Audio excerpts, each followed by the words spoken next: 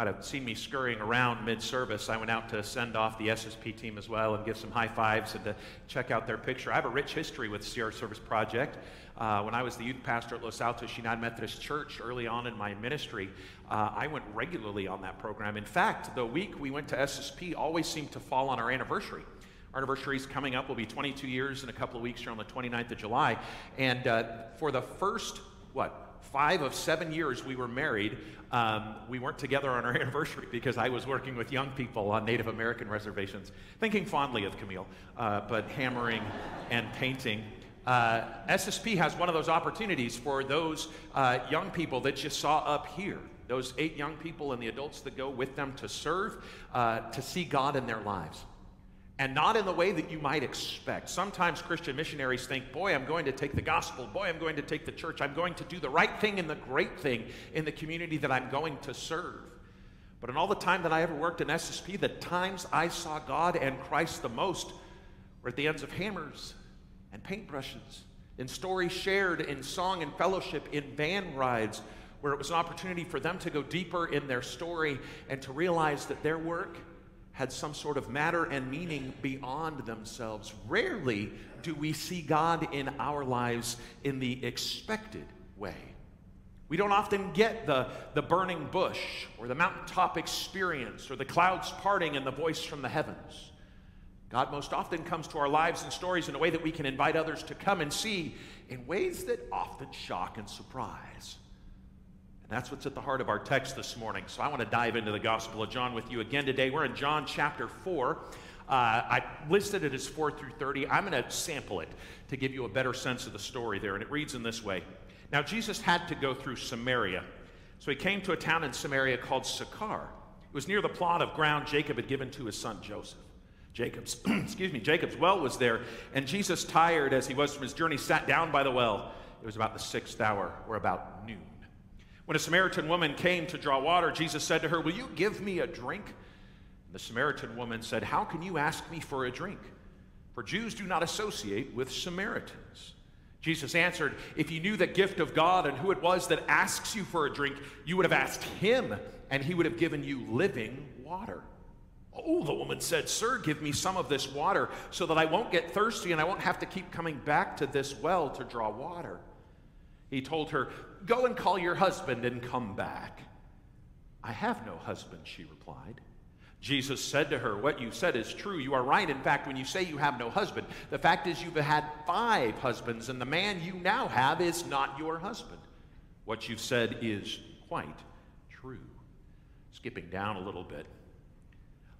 Leaving her water jar, the woman went back to the town and said to the people, "Come and see a man who told me everything I ever did. Could this be the Christ?" And they came out of the town and they made their way toward him. The word of God for the people of God. Thanks be to God. Here's what you need to know about the Samaritan woman at the well. She is clever. She gets it. She's bright and articulate. She asks the right questions in the midst of theological dialogue. She is not combative. She is not defensive. She is clever, but she is also spiritually hungry. And in the case of the image of living water, spiritually thirsty. She's a social outcast. That's why she's there at noon, mind you.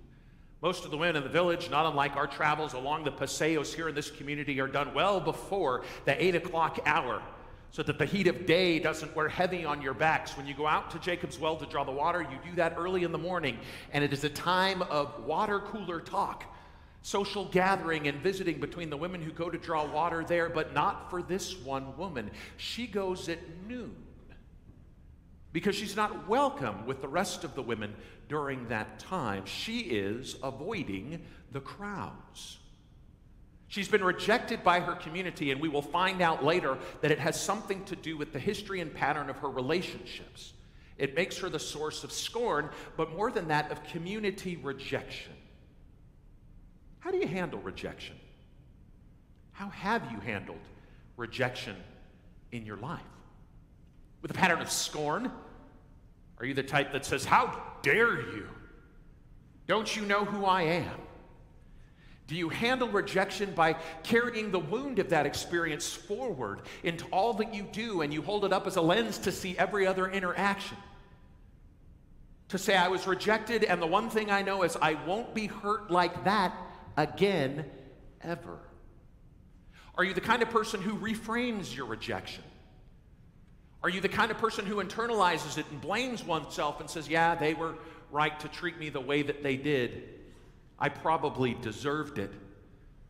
Are you treating rejections as a learning opportunity, a chance for growth? How do you handle rejection?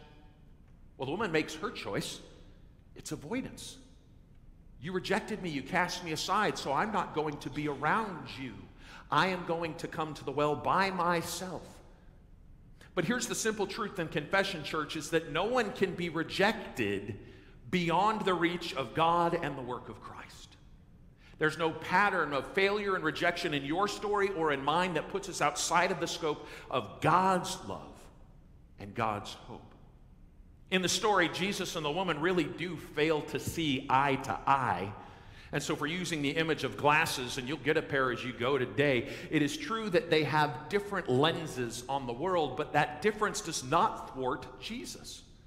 The woman sees practical things in their interaction. She sees the difference in their relationship. Who are you, a Jew, to ask me, a Samaritan, for water? Who are you, a man, to talk to me, a woman? Jesus is reframing that sense in the same way that Paul will later. Don't you know that in God there is neither male nor female? There is not Jew or Greek. And so let's connect. Let's interact. When it comes to the topic of drawing water, she doesn't see the opportunity for him to be the water of life. Rather, she says, but where is your bucket? How can you get me water you have nothing to offer it to me in? When Jesus says, I can give you living water, she pictures not some sort of spiritual enterprise, but something that is profane. And it pictures the water that flows in a river or a stream that can be drawn out clean and clear and not settled like you might find in a well. All of her imagery is earthly. All of Christ's vision, his lens, is the heavenly one. He sees her as God would and tries to transform her and to invite her to see things in a different way. I am the living water. I am the one who takes the opportunity to see you in a new way, not as one who is rejected and scorned, but as a sacred part of the kingdom of God. So Jesus tries a different approach with her, as we read this morning. If you want this living water where you won't thirst again, go and bring your husband. Go and bring your husband. See, Jesus knows the woman's story, and he wants to be seen in her life. He knows the highs, the lows, the goods, the bads, the blessings, and those shadowy parts, those sins that are difficult for us to share with the world. The question of husbands is an important one. We don't know her exact story. We know it matters to her, and we'll come to that in a moment's time. She may be the kind of woman that the Sadducees imagined in their challenge to Jesus. See, the Sadducees come to Jesus and they say, so a woman marries a man and they have no children. He dies, so she marries his brother, as is our practice. He dies without bearing children, so she marries another on down the line until she's married all 5 brothers. Whose wife is she then in the resurrection?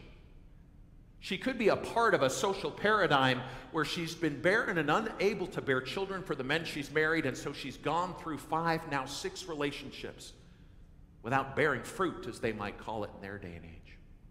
Other scholars say, well, perhaps she's an adulterer. And the husbandry image is that of a spiritual sense, that she's laid with men and has this reputation in their community. Perhaps she was a prostitute, as appears in other sections in our gospel. Regardless of what brings her to the story about husbands, Jesus knows her story and wants to be seen in her life. The simple truth is that God will find ways to be seen in your life in a variety of ways, rarely just a single one. God's going to find a way to communicate with you, in you, through you, in a whole variety of ways, particularly if you're the type to respond to God's call and God's work in your story by doing this. La, la, la, la, la, la, I can't hear you, God. That was the experience of my call story for a long time. I mentioned last week that I grew up the son of a United Methodist minister. You may not have met him. He was sitting in the back row misbehaving for most of the service last week. Came to support us on our first Sunday. I only knew life as a Methodist minister's kid. I was born when he was at seminary. And so I traveled from church to church with him growing up. He, in a unique way for me, he was the only Methodist minister that I knew for the first 18 years of my life. And in every church we went to, there were lovely people. Let's call them little old church ladies. There are none here. Who used to pat little Andy on the head and say, "Oh, I bet you're going to be a pastor someday. The apple never falls far from the tree. Oh, God has given you such grace and talents to be just like your daddy. I can't wait to see what you..." And when you sow that into a stubborn teenager, what's the answer that you get? No! I don't want to be in my dad's business. It wasn't until I was in college, and I went to Southern Methodist University on a computer science engineering scholarship. I thought I was going to be writing code and making a difference in the electronic world when I first left school, because I knew I wasn't going to be in my dad's business. But I was volunteering in a youth group for a dear friend of mine, Angie Bass, who was a seminarian at the time and a dear friend to me. And I was volunteering in her youth group, and we were sitting around one night, and she said, "I tell you what, Andy, if you can tell me how it is you know that you are not called to be in the ministry, I'll never ask again." Consider that question. If you can tell me with some clarity how it is you know that you're not called to be into ministry, I won't bring it up ever again. And I sat there for what was probably a minute, felt like 50. And then I said something which I knew to never have been more true in my entire life. Oh my God, I am called into ministry. And it rang through my body like a bell. There are things in life that you can say that are so true that you feel them in the very core of your being. My hope is maybe that you heard that in your wedding vows, or in dedicating your life to Christ. Or maybe it was, "Boy, the last movie I saw was fantastic." Boom. But I spoke truth in that moment, and I knew that to go any other way would be wrong and incorrect. And so I changed my major to religious studies and philosophy and began a work of moving into not my dad's business, but God, my Father's business, with a unique plan for me. You see, God had to reach me in a variety of ways. It didn't work with the little old church ladies and the head patting. I needed to be challenged in my faith. So, the place that Jesus touches is not always a glamorous one. It certainly wasn't for the woman at the well. This is a place where the woman feels vulnerable. It is the reason she feels like she's an outcast and rejected. But it leads to a spiritual revelation. They begin to go back and forth about this idea of living water and about the tension and about her husbands. She tries to reframe the conversation herself and offer a challenge to how he worships. The Samaritans believe we worship here on this hill. You believe we worship down at the temple in Jerusalem. Which is right? Should I be in Valencia UMC on a Sunday morning, or another church in the area? Or on my couch watching from home, or watching the open? Should I be out on the paseos, or in a small group and in fellowship with folks? It's this tension about the idea of where should I find God? And Jesus' answer is not to rebuke her and to say, "I'm right and you're wrong." He's to say, "I believe in a God that we worship in spirit and in truth." It's a matter of the heart and a matter of the spirit. And the woman who is spiritually thirsty says, "I believe that to be true as well. That will come to pass when the Messiah comes." And he says, "I am he. Go and find your husband. Let's get you some living water." This spiritual revelation of Jesus as the Messiah becomes transformative. And her answer is what we see on our screens.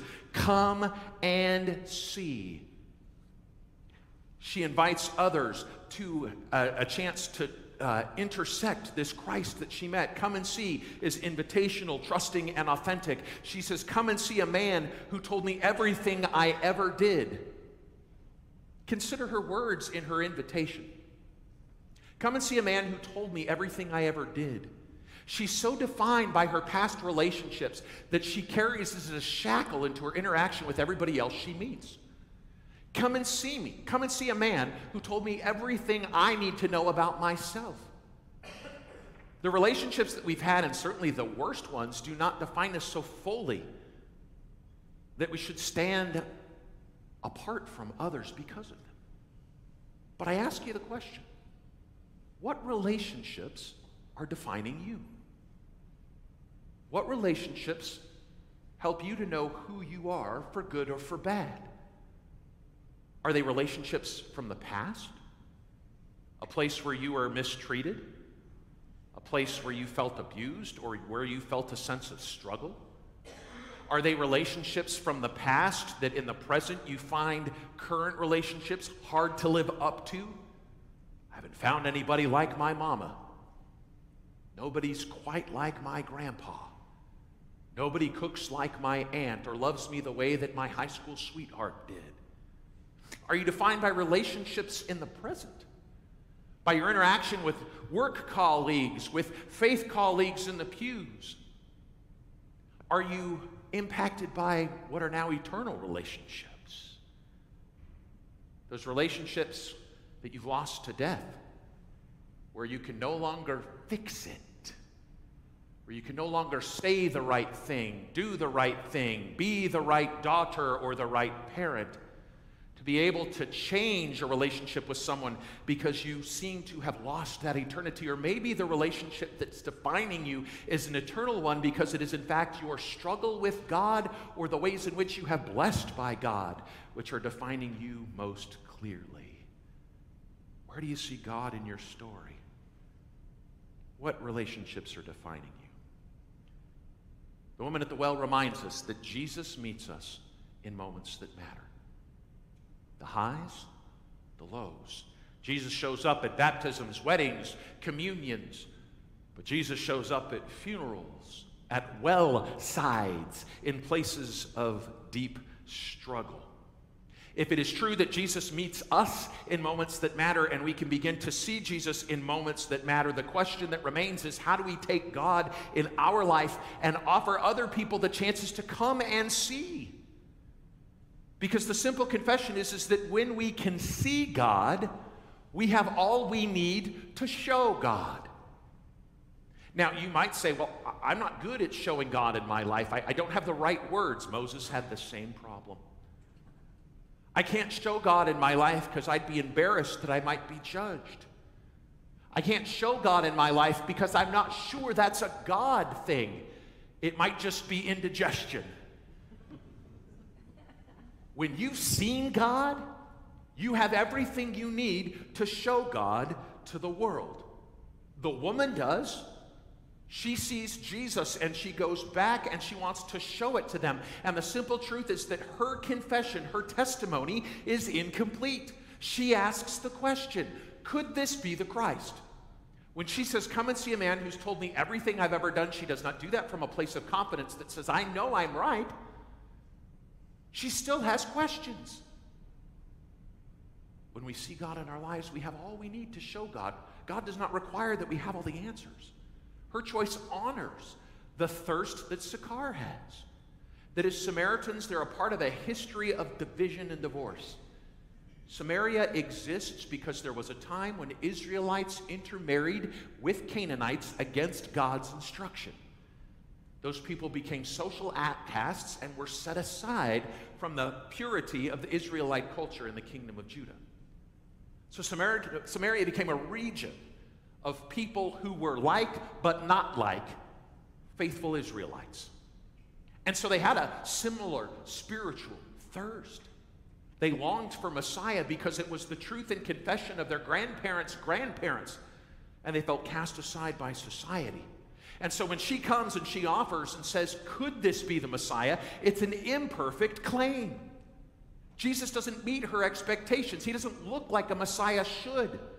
And there might be times when you invite something or someone to come and see God in your life, and it doesn't look like what you expect. Sometimes church is messy. Sometimes your pastor talks too fast or too loud. Sometimes things don't line up. But that doesn't stop us from having all we need to show God in our story. Jesus doesn't meet the expectation of Messiah, and that's okay. Because watch what happens. Take a look at the rest of the text. Many of the Samaritans from town believed in Jesus because of the woman's testimony. He told me everything I ever did. So when the Samaritans came to him, they urged Jesus to stay with them. And he stayed for 2 days. And because of Jesus' words, many more became believers. They said to the woman, "We no longer believe just because of what you've said. Now we believe because we've heard for ourselves, and we know that this man really is the Savior of the world." 2 things are true. First, Jesus stays. When they needed more, when they needed to understand more deeply, when they called upon Christ's presence in their story, Jesus stays. He stays with them 2 days so that it can be a handoff from what the woman has shared into an experience of him directly. Jesus does not abandon us to our questions and to our journey. But beyond that, the come and see invitation allows the Spirit to take over the work of discipleship. The woman is not responsible for bringing everybody into a deeper relationship with Christ. And the simple truth is neither am I. If you think the work of the church is to bring people to meet a pastor who makes other people better, boy, do I have some bad news for you.